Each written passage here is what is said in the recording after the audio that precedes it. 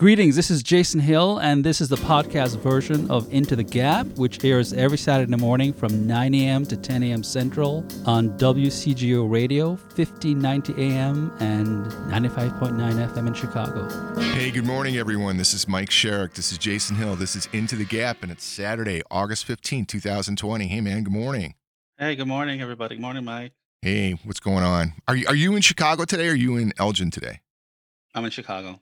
Yeah, are you being impacted by the bridges? I couldn't come to Evanston through Chicago this morning because No, I'm just in my little bubble. Are in you? Lakeview and Lincoln Park. I needed to just experience the city again. Yeah. You know, I'm one of those decadent creatures who I'm unable to live outside of a city for too long. I've been in Elgin for 4 months. I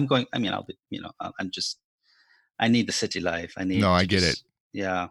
Well, there's an appeal to it. It's not for me. I just had a conversation with a friend of mine this week, and I actually became clear that when I'm in the city, and I'm not a guy who does anxiety, but I actually have anxiety, especially driving around the city and stuff. I do not like being in the city of Chicago, but that's just me. That's why I've always lived in the suburbs, you know. But that's why they have all the different stuff for all of us, so we can all fit in. And I'm clear you're an urban guy, and it really speaks to who you are, and you live in such a cool part of the city, you know. I do. I'm very blessed to live in Lakeview. Yeah. So good morning, man. So we're going to talk about Donald J. Trump today, right?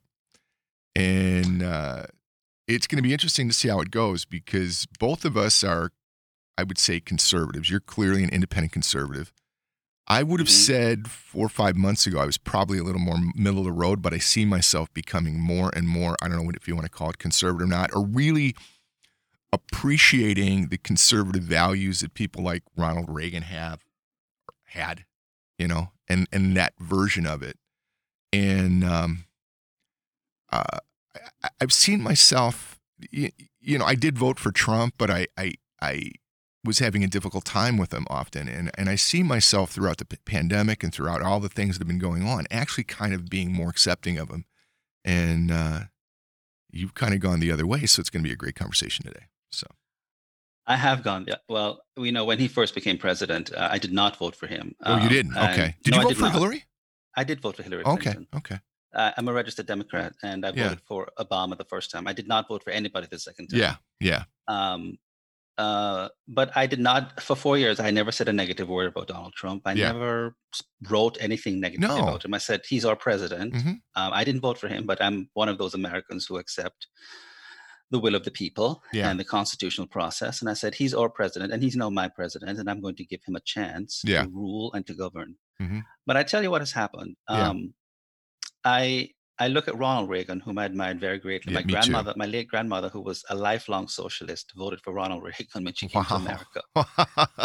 How's that? That's awesome. And I came to this country under the governorship of Reagan, who was the amnesty president. But I came here with a green card that was administered to me by Ronald Reagan. Yeah. And I remember when Barack Obama was running, and another great conservative who ran against Obama. John McCain? John McCain. Yeah. And a woman said, he's a Muslim. He's a Muslim. And John McCain quietly said in his concession speech, no, ma'am, he's an American. He's not a Muslim. He's a good man. We just have different views. I know. I remember that. It was I was a huge John McCain fan. You know? That spoke to the man in John McCain that I respect. Yeah. Donald Trump's career, which one of the reasons I did not vote for Donald Trump, among other things, was that his entire political career was forged in the crucibles of a racist birther movement. Obama was the most vetted man on the planet. He is a bona fide American, and Donald Trump took advantage of this birtherism and drove it into the ground, which spoke to me as a kind of a dangerous nativism and a racist attack. It was, for me, a political lynching of this black man who was a born American. And this week, he started the same goddamn thing against Kamala Harris. Now, whether one is for Kamala Harris or not is an issue that we can debate her policies as how she ran as Attorney General of the state of California, Attorney General of the city of San Francisco. I'm a policy kind of person. But what triggered me this week is when, again, he started this nonsensical, racist divisive, Yeah. exploitative talk of questioning the fact that because her father is Jamaican Mhm. and her mother was from India, and when they came to America, they were students, and she was conceived Mhm. by two immigrants in this country. Yep. She's somehow not. I have just had it. I've had it with him, the way he conducted the whole COVID crisis, calling it the sniffles. It would just go away. Mhm. He thought he could tweet it away. He closed down the 2018 pandemic unit when he didn't have to, when scientists warned that a pandemic was coming. Yeah.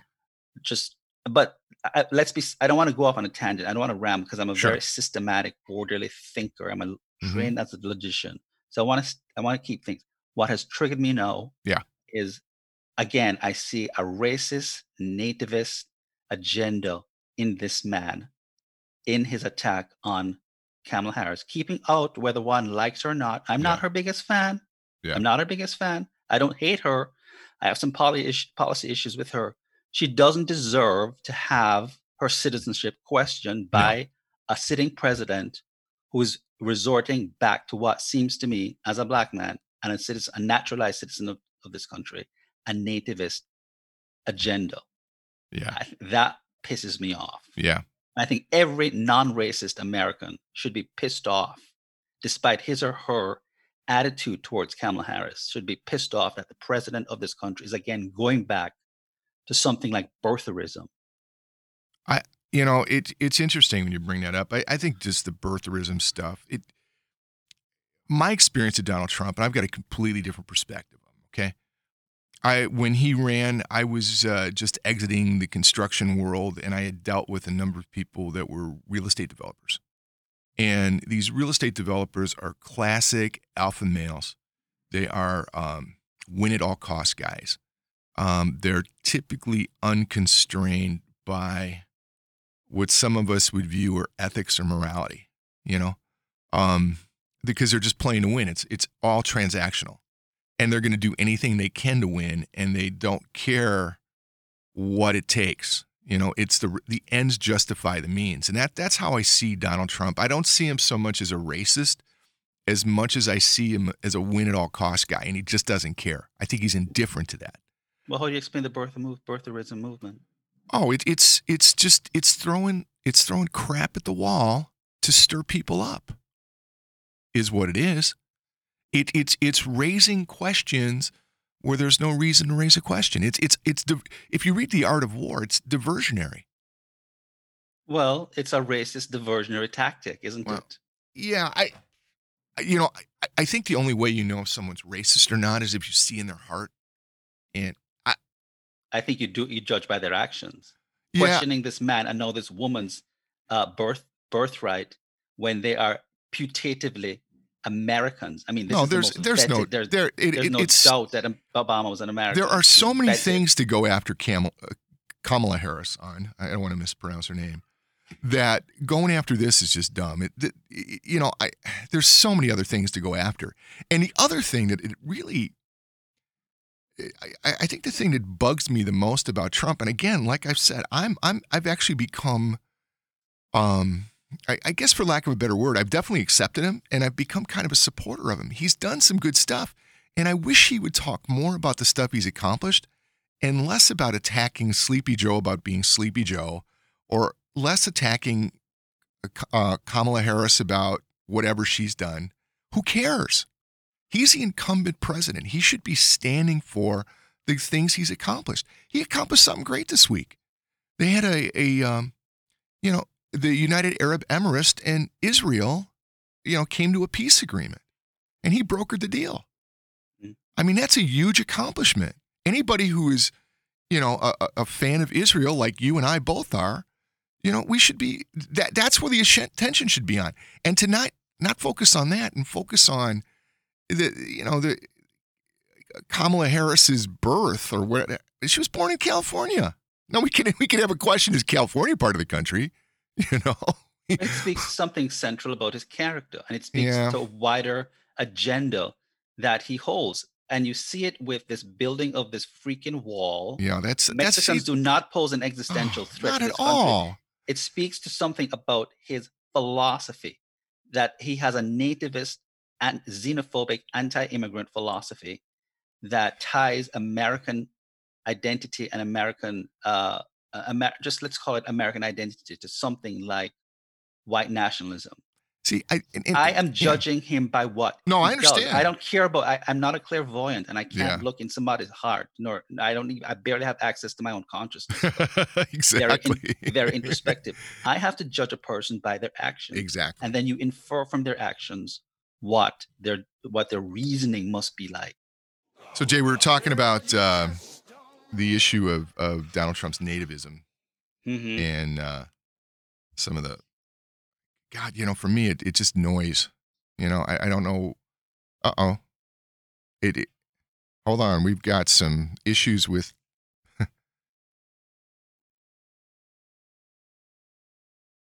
Are you there, Jay? Oh, yeah, I can hear you. Did you hear all the music? No. Oh, it was just going through me. Okay. There was all kinds of music was blowing through my head.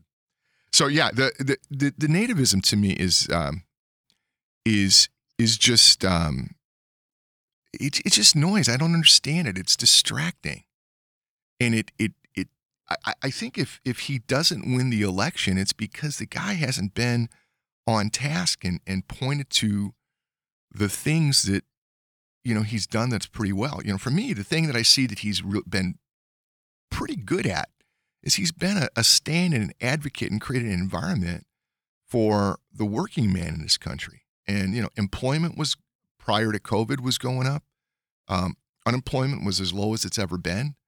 There were new jobs being created.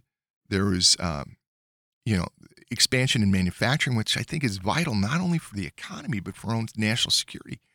And I don't know why he just doesn't stick to that stuff, because that stuff alone is, to me, good enough. But he gets into all this crazy stuff. And what I see it does, it feeds kind of the madness of the other side. These conversations about racism and nativism and all this other stuff that creates so much divide throughout our country.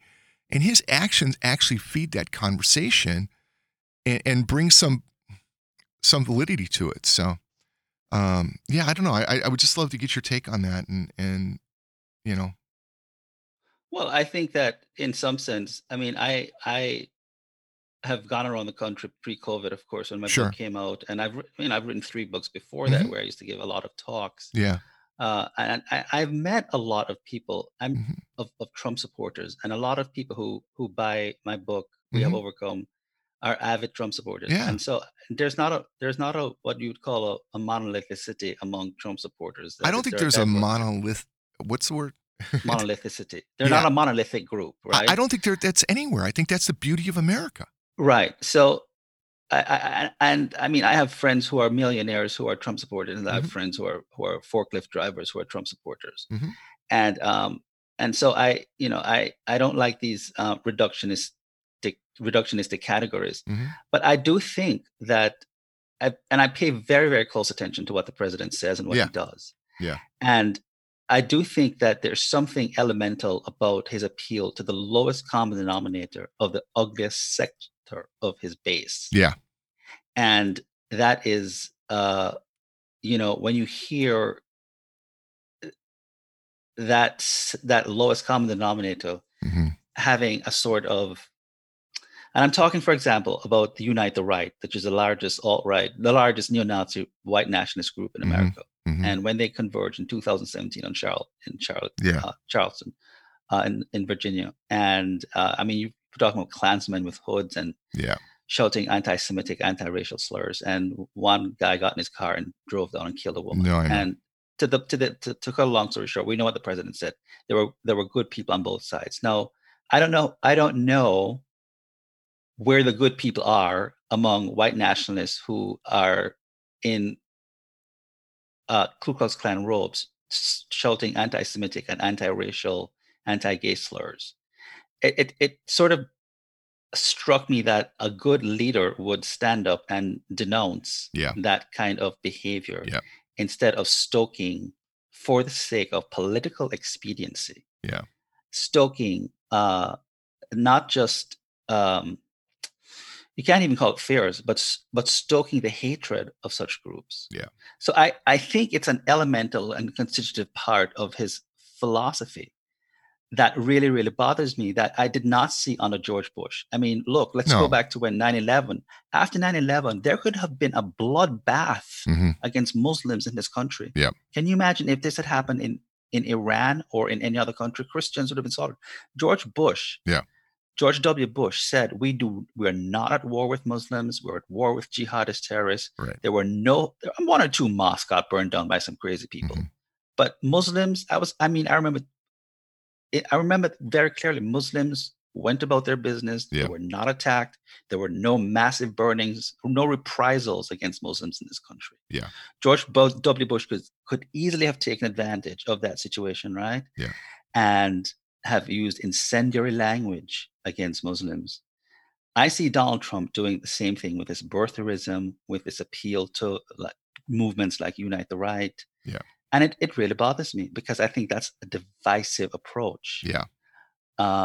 It's not an inclusive one that says, look, we're all Americans. It's the same thing. No, to show that I'm not being biased, let me say this. It's the same thing that Hillary Clinton did when she talked about Donald Trump's basket of deplorables. Yeah.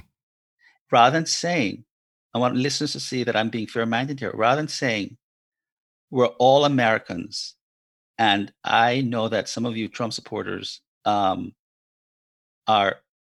know that all of you Trump supporters are good people, and I'm going to appeal to the best in you and show you that I can do a better job than Trump. She said, she just lumped all of them as basket of deplorables. Yeah, that was right. Which is a bad thing to do. Statement. A horrible statement. But I think Trump, with his birtherism and his nativism, is categorizing and separating a host of Americans, which includes people like me, which sends a message that I don't belong because I don't have the right kind of lineage, and I think it's divisive. But I think that's a constitutive part of his philosophy. Whether that's a constitutive part of who he is, I don't know.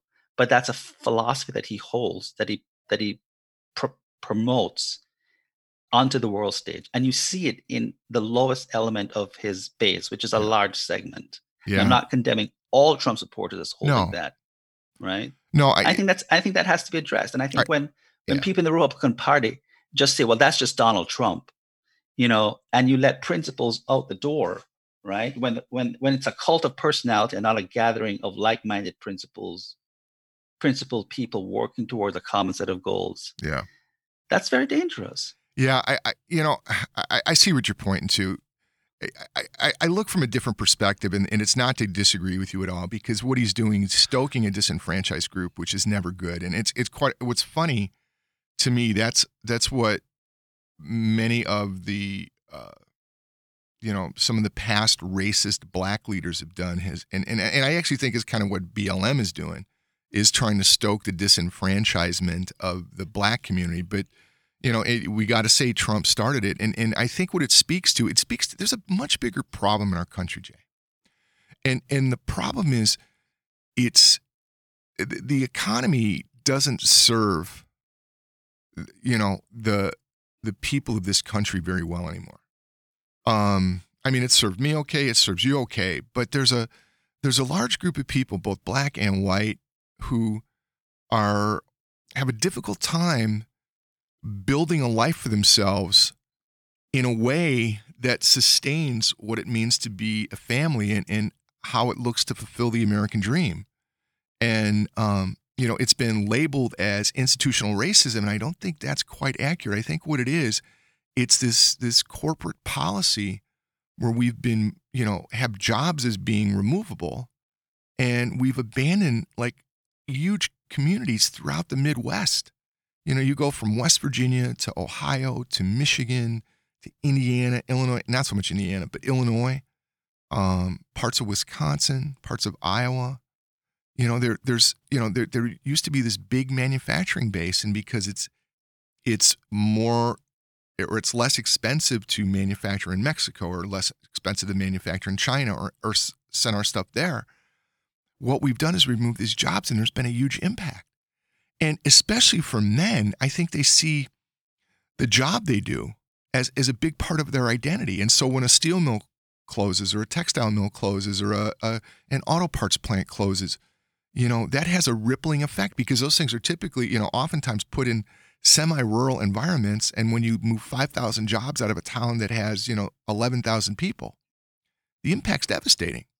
And the same thing's been going on in with the black community. And when Chrysler abandoned Highland Park, Michigan, the impact was devastating, absolutely devastating.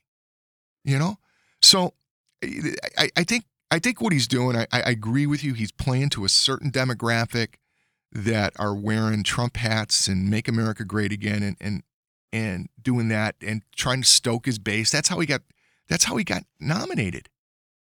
The Republican Party wasn't addressing that group of humanity, and he was. And that's how he got nominated, and he's been loyal to him. Now, I don't agree in anything divisive. I don't think there's anything made with that. I think this birtherism thing is the dumbest damn thing he can do, because what he should be doing is point to the accomplishments he's made and point to the ground taken, because there's some things he's done that's been good. He was working on prison reform, which would give African American men the highest incarcerated group of demographic. He was working, with Kim Kardashian of all people. Yeah, no, he's been working. God bless her. He was working on prison reform for Christ's sake, which I lauded. I mean, I was writing an article about this. And he's been fighting opioid addiction. I mean, he's been doing all this stuff. But what do you get? You get on Twitter, and he gets on Twitter and he says stupid stuff. And then all of a sudden, that's all the media follows, because the media hates the guy. And that's all we hear about. Well, he started a media war. No, listen, of course he did. Here's the thing. If you're a leader and you're a man and there's a fight, you started it and it's your job to end it. Yeah. And to keep it going is BS. Yes. And I wish he would stop the fighting. We've got enough fighting. And as the leader of the country, it's incumbent upon him to stop the fighting. Yeah. But, and it would be easy if he just started pointing to the things he's accomplished and just that. But he takes the bait all the time. And the guy likes to fight. He just likes to fight, And it's a flaw. The guy's a flawed human, man. And he's our president. And, I think he's as flawed as he is. I still think he's a better choice than the alternative.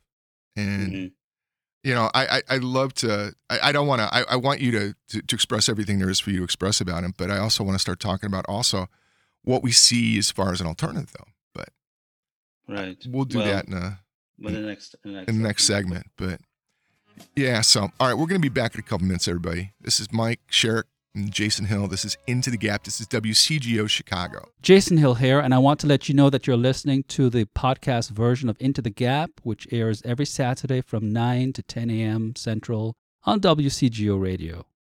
Tune in live from 1590 a.m. and 95.9 FM, the Smart Talk app, TuneIn, or WCGORadio.com. The podcast is available from Apple Podcasts, Google Play, Stitcher, Spotify, TuneIn, and iHeartRadio. Find it, rate it, and subscribe. If you'd like to get in touch about the show or inquire about sponsorship opportunities and rates, please reach out to my co-host Mike at mikeshrek@gmail.com. Dallas Cowboy Hall of Fame coach Tom Landry once said, "A coach is someone who has you see what you don't want to see and has you hear what you don't want to hear, so you can always be the person you knew yourself to be." Hello, I'm Mike Sherrick, founder and president of the Mike Sherrick Group and Mike Sherrick Coaching. We are an executive coaching and leadership development organization with offices in Berwyn, Illinois and Oshkosh, Wisconsin. Successful organizations begin with the self-awareness and authenticity of its leaders. And in today's world, we are all leaders. If you or your organization has a big vision, or there's another level you can go to, please give us a call at 630-643-6336. If you're one of the first 3 people who call us today, you will be eligible for a free IMX leadership assessment and debrief, a $550 value, free to you and your organization. So give us a call at 630-643-6336 and take it on. I know you want to really share like the stuff that you've discovered about Trump that just doesn't work for you. So I want you to continue sharing that and just getting it out there, because I want to be responsible for this. There's no cover up. I clearly, like I said, I'm supporting him, but for people to actually make informed choices, they got to know. And you're possibly the most researched dude I know, so I appreciate it. Well, one of the things, I have this, I don't know, this, it took me 15 years to research it, and the Yeah. 700-page book on American foreign policy Yeah. and where we should go. And our foreign policy has been, it's called America Dumb. Like, Yeah. it's really saying America should play. And, it's on a contract. I don't know when it'll come out because I need to cut it down from 700 pages. But it's Yeah. really looking at where America should go, and I think Yeah. America should play actually a greater role. In the vein of President Reagan, that Yeah. America should exercise more moral jurisdiction over the world. And one of the things that really bothers me about the Trump administration is that we have completely isolated ourselves. Yeah. We are like World War, pre-World War II isolationist Yeah. state now. Yeah. We have so alienated the allies that we have painstakingly built since World War II. Trump has scorned, he Yeah. has demeaned, Yeah. from calling Angela Merkel and Prime Minister May. Whatever you think of these leaders, Mhm. you don't go around demeaning them and calling No. them stupid and weak and have them disinvite themselves from the G7 summit. In other words, this does not bode well for our national intelligence, because yeah, Jay, one of the things you point to with that, the biggest problem I see is, nature abhors a vacuum. And so if we step away, who steps in and fills the void for us? Well, Russia, Iran, and North Korea. And your friends in China. And our friend, and China's already filling the vacuum. Yeah. Yeah. And this really bothers me. I mean, because I believe in diplomacy, and I believe, look, one of the reasons that we really were good at defeating Hitler is because we had to make a choice between Stalin and Hitler. Yeah. And we said, look, who's the lesser of two evils? Lesser of two evils, yeah. And we if Hitler had designs on attacking America, his expansionist policy was nowhere as severe as Stalin. Stalin really wanted Eastern Europe. Yeah. Stalin really didn't want to march and take over all of Europe. Hitler really wanted to take over the whole world. He wanted to take over the world.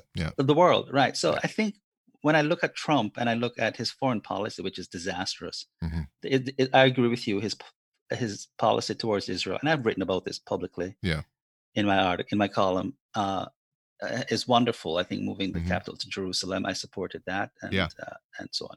But the way that he's alienated our allies, and God forbid that we should have another attack that we had on 9/11, where our listeners know this quite well, because I'm presupposing that our listeners are intelligent people, and we're not speaking to dummies here. We're speaking to intelligent people.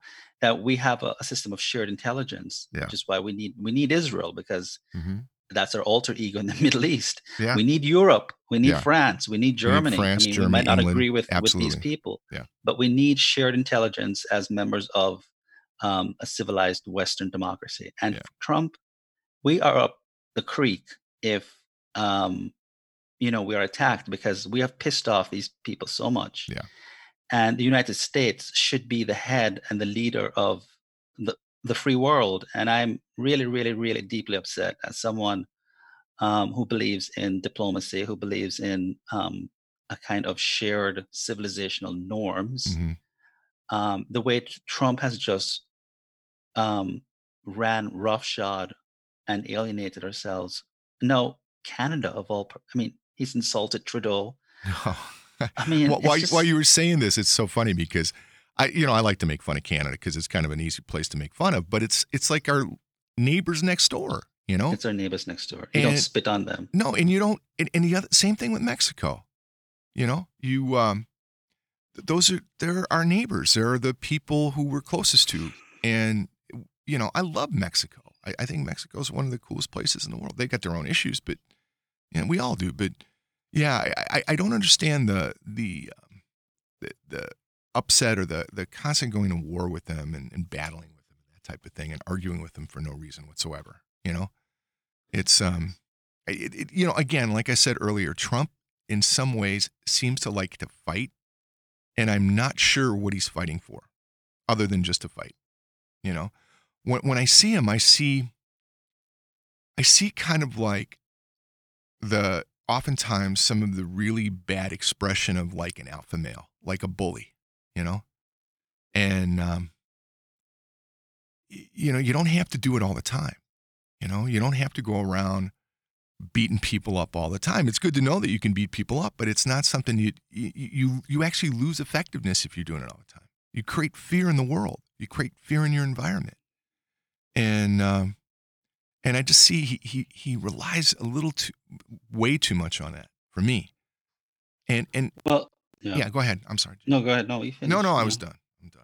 Well, I think that, there are ethical alpha males and there are pernicious, nefarious, bullying alpha males. And Yeah. you look at great leaders like Winston Churchill, Mhm. and and you look at somebody like, I think Ronald Reagan was I think President Reagan was one of the greatest presidents in our history. was a good alpha Yeah. leader. So Exactly. you look at I think even Lyndon Johnson could be tyrannical at times in Yeah. private behind closed doors. Richard Nixon was a poor leader. Yeah. And Kennedy, and I thought there's Kennedy a way was a that great you leader. there's a way that you inspire Yeah. confidence, and the way that you inspire the best within people. You don't do this by firing your cabinet members like you're running The Apprentice. You're fired. Yeah. This is another thing that upsets me about Trump: the extent to which the turnover rate in his cabinet doesn't bode well for a constitutional republic.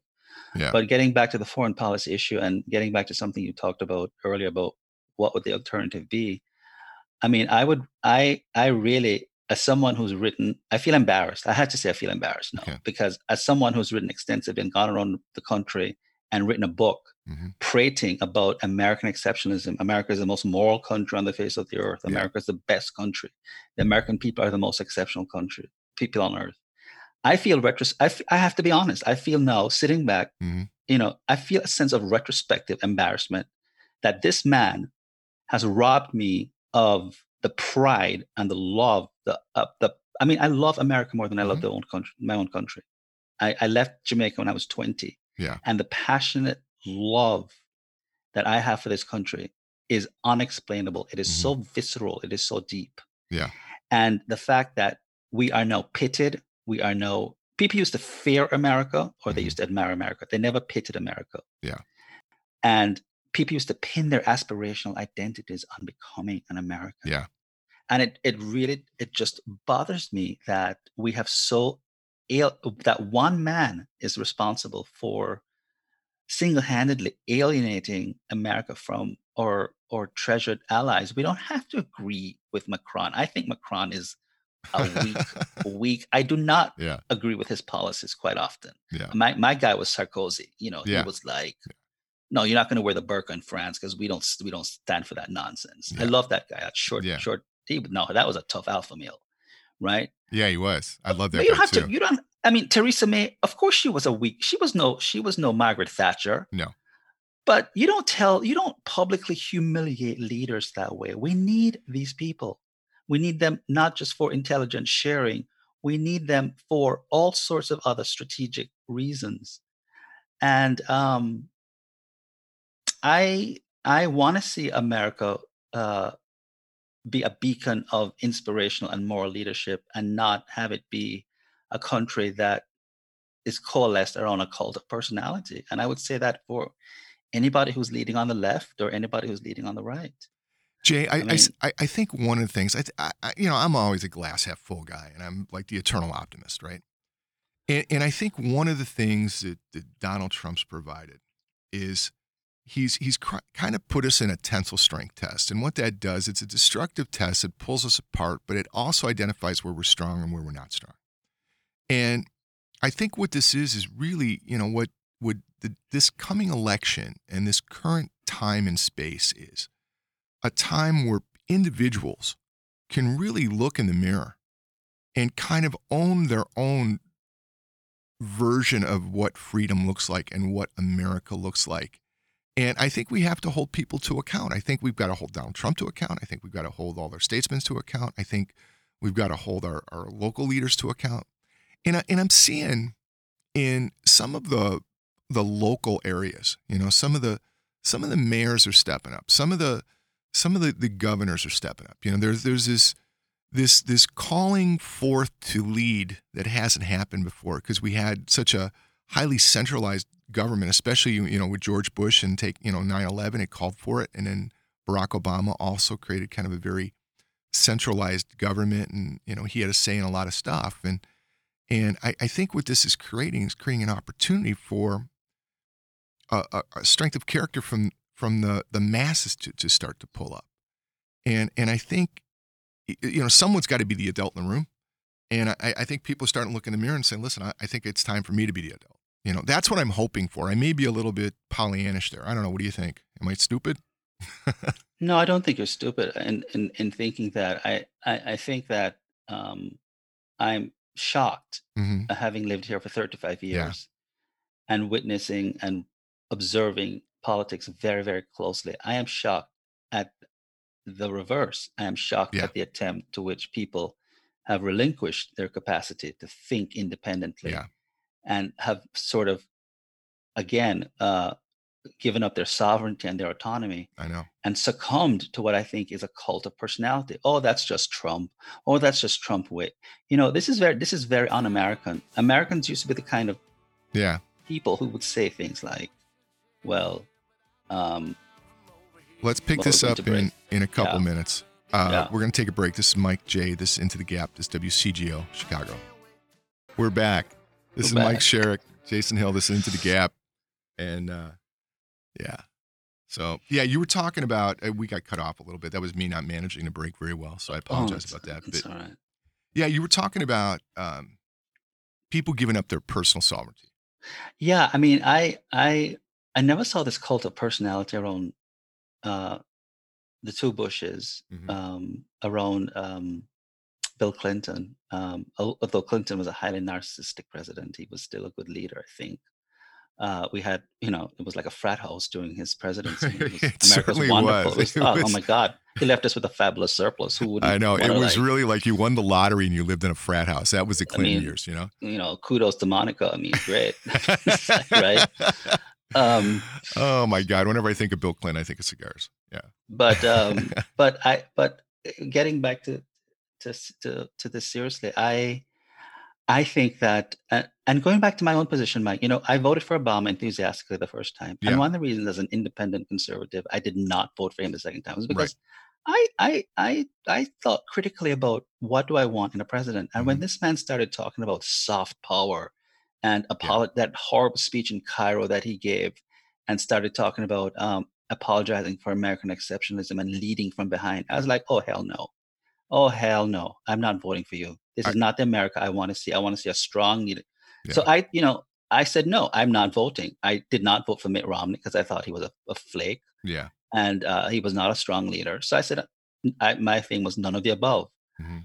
But what I'm seeing is I'm shocked at the extent to which so many people excuse Donald Trump's bad behavior as that's just Donald giving up Yeah. their autonomy, above all, their independent, rational judgment by deferring. And I see it everywhere. I was having a conversation with someone Mhm. just yesterday, and I said,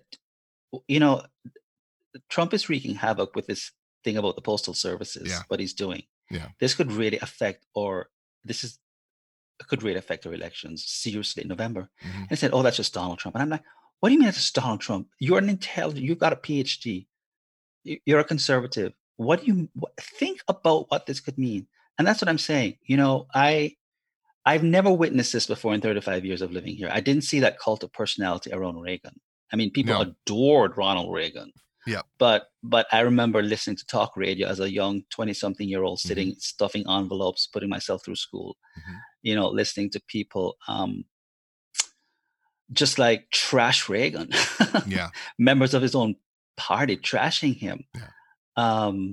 Trashing Bush. And when people are so petrified of a man and there is this fear of Donald Trump, that's Mhm. not good. He is our servant for people. He is our servant. Yeah. All public elected officials, we went from royal sovereignty to popular sovereignty Mhm. After the Whig Revolution in the 17th century. Mhm. These they serve our interests. They protect our individual rights. No American should ever be afraid or sit in fear of any president or any elected official. We respect the dignity of the office, Yeah. but we do not fear the man. And it really bothers me that this man has just sort of like has so many people, including members of his own party, petrified of speaking out against him because he's going to unleash a Robespierrean reign of terror against them. That they just shut their mouths. Oh, I didn't hear what the president said. Or I'm late for lunch. You know, Mitch McConnell's fabulous line. Yeah. I don't know what the president said. I'm just going off for lunch right now. You have to call me later. Yeah. It's crazy. You know, Jay, what I'm seeing is I don't think it's so much that he instills the fear as much as there's fear in the environment. And we've become a culture that just lacks courage. And when you have a culture that lacks courage, you open the door for that type of almost authoritarian type leadership. And there's been I mean, he ran in the Republican primary against 16 people, and nobody could stand up against him. But Mike, when did we get to that position? When did Americans not? I've always known and admired Americans as being a fearless, courageous people. Jay, I celebrate that in my book. When did we get to this point? I think it happened after 9/11. I think 9/11 scared like we talked about during the Clinton administration. You know, it was like we were lottery winners living in a frat house, and we're just, you know, everything worked, everybody's making money, everyone's happy, everyone's driving BMWs, everyone's living in a McMansion, right? And then all of a sudden, there's this thing on 9/11, and then Bush comes in, and people are scared. And then there was that, you know, the short-term downturn of the economy, and then the other downturn in the economy in 08 and 09. And so we've had this series of hits, and we've lost our resilience. And then Obama comes in, he's apologizing for everything, as opposed to like standing up and rebuilding and owning it. You know, we've become this kind of this mamby-pamby politically correct culture where, you know, people get offended really easily, where we can no longer have candid conversations, where corporations are more concerned with avoiding a potential lawsuit than they are with developing leadership. You know, there's all of this stuff. And, you know, and it's part of the thing. I think we've gotten addicted to comfort and convenience. We've gotten addicted to be really comfortable. We got really comfortable with the Clinton administration. We were comfortable even after 9/11. It didn't hit me. It hit New York. You know? But still, we're like, okay, so let me give you an example. Yeah. I was watching something on YouTube, which was really funny, where Boris Johnson, before COVID, was, because he's, you know, was telling a reporter, like, shut up. And the British, you don't mess with British reporters, English reporters. They were like, no, you shut up. Your hair, you shut up.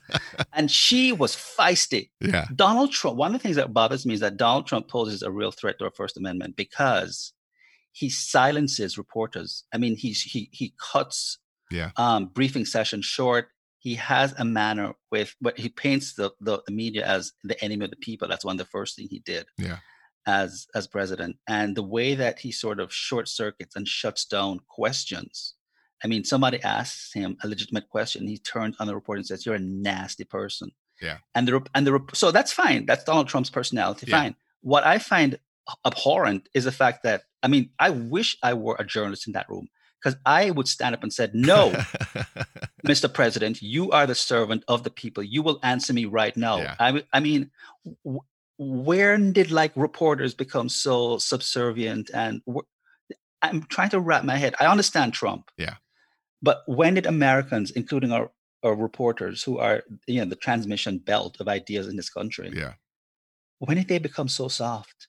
I think they became very kind and gentle with Barack Obama, you know, but that's just my own perspective. You know, Jay, we only have about 2 more minutes. I really want to thank you for what you brought today, because what I'm leaving this with is I'm as strong a supporter of President Trump, and I really want him to win this next election. And I am going to do everything I can to hold him to account and stop the barbaric behavior that's unnecessary. Yeah. And you know, and I don't know what that's going to look like, but because it's not part of who he is as the president. It's not presidential, and that's what we got to call for. We got to call for him to step up and become presidential, and that's a change I'd like to see. So thank you for that, and I think that's what I hear you asking for, is actually return to dignity and to honor. the statesmanship that we used to have. Yeah. I think that's really it. And also the return to American exceptionalism, not American victimization. That's the other thing I'm taking from this. So, and that's why your book is so awesome. So anyone who hasn't bought We Have Overcome, go get it. It's awesome. Thank you. All right, we got to go. Great talking with you, brother. Thank you. Happy weekend. Have a great Same time. to you. Stay safe in Chicago there because it's supposed to be nutty today. All right? Yeah, I will. This is Mike, Jason Hill. This is Into the Gap. This is WCGO Chicago. See you, everyone. Bye-bye.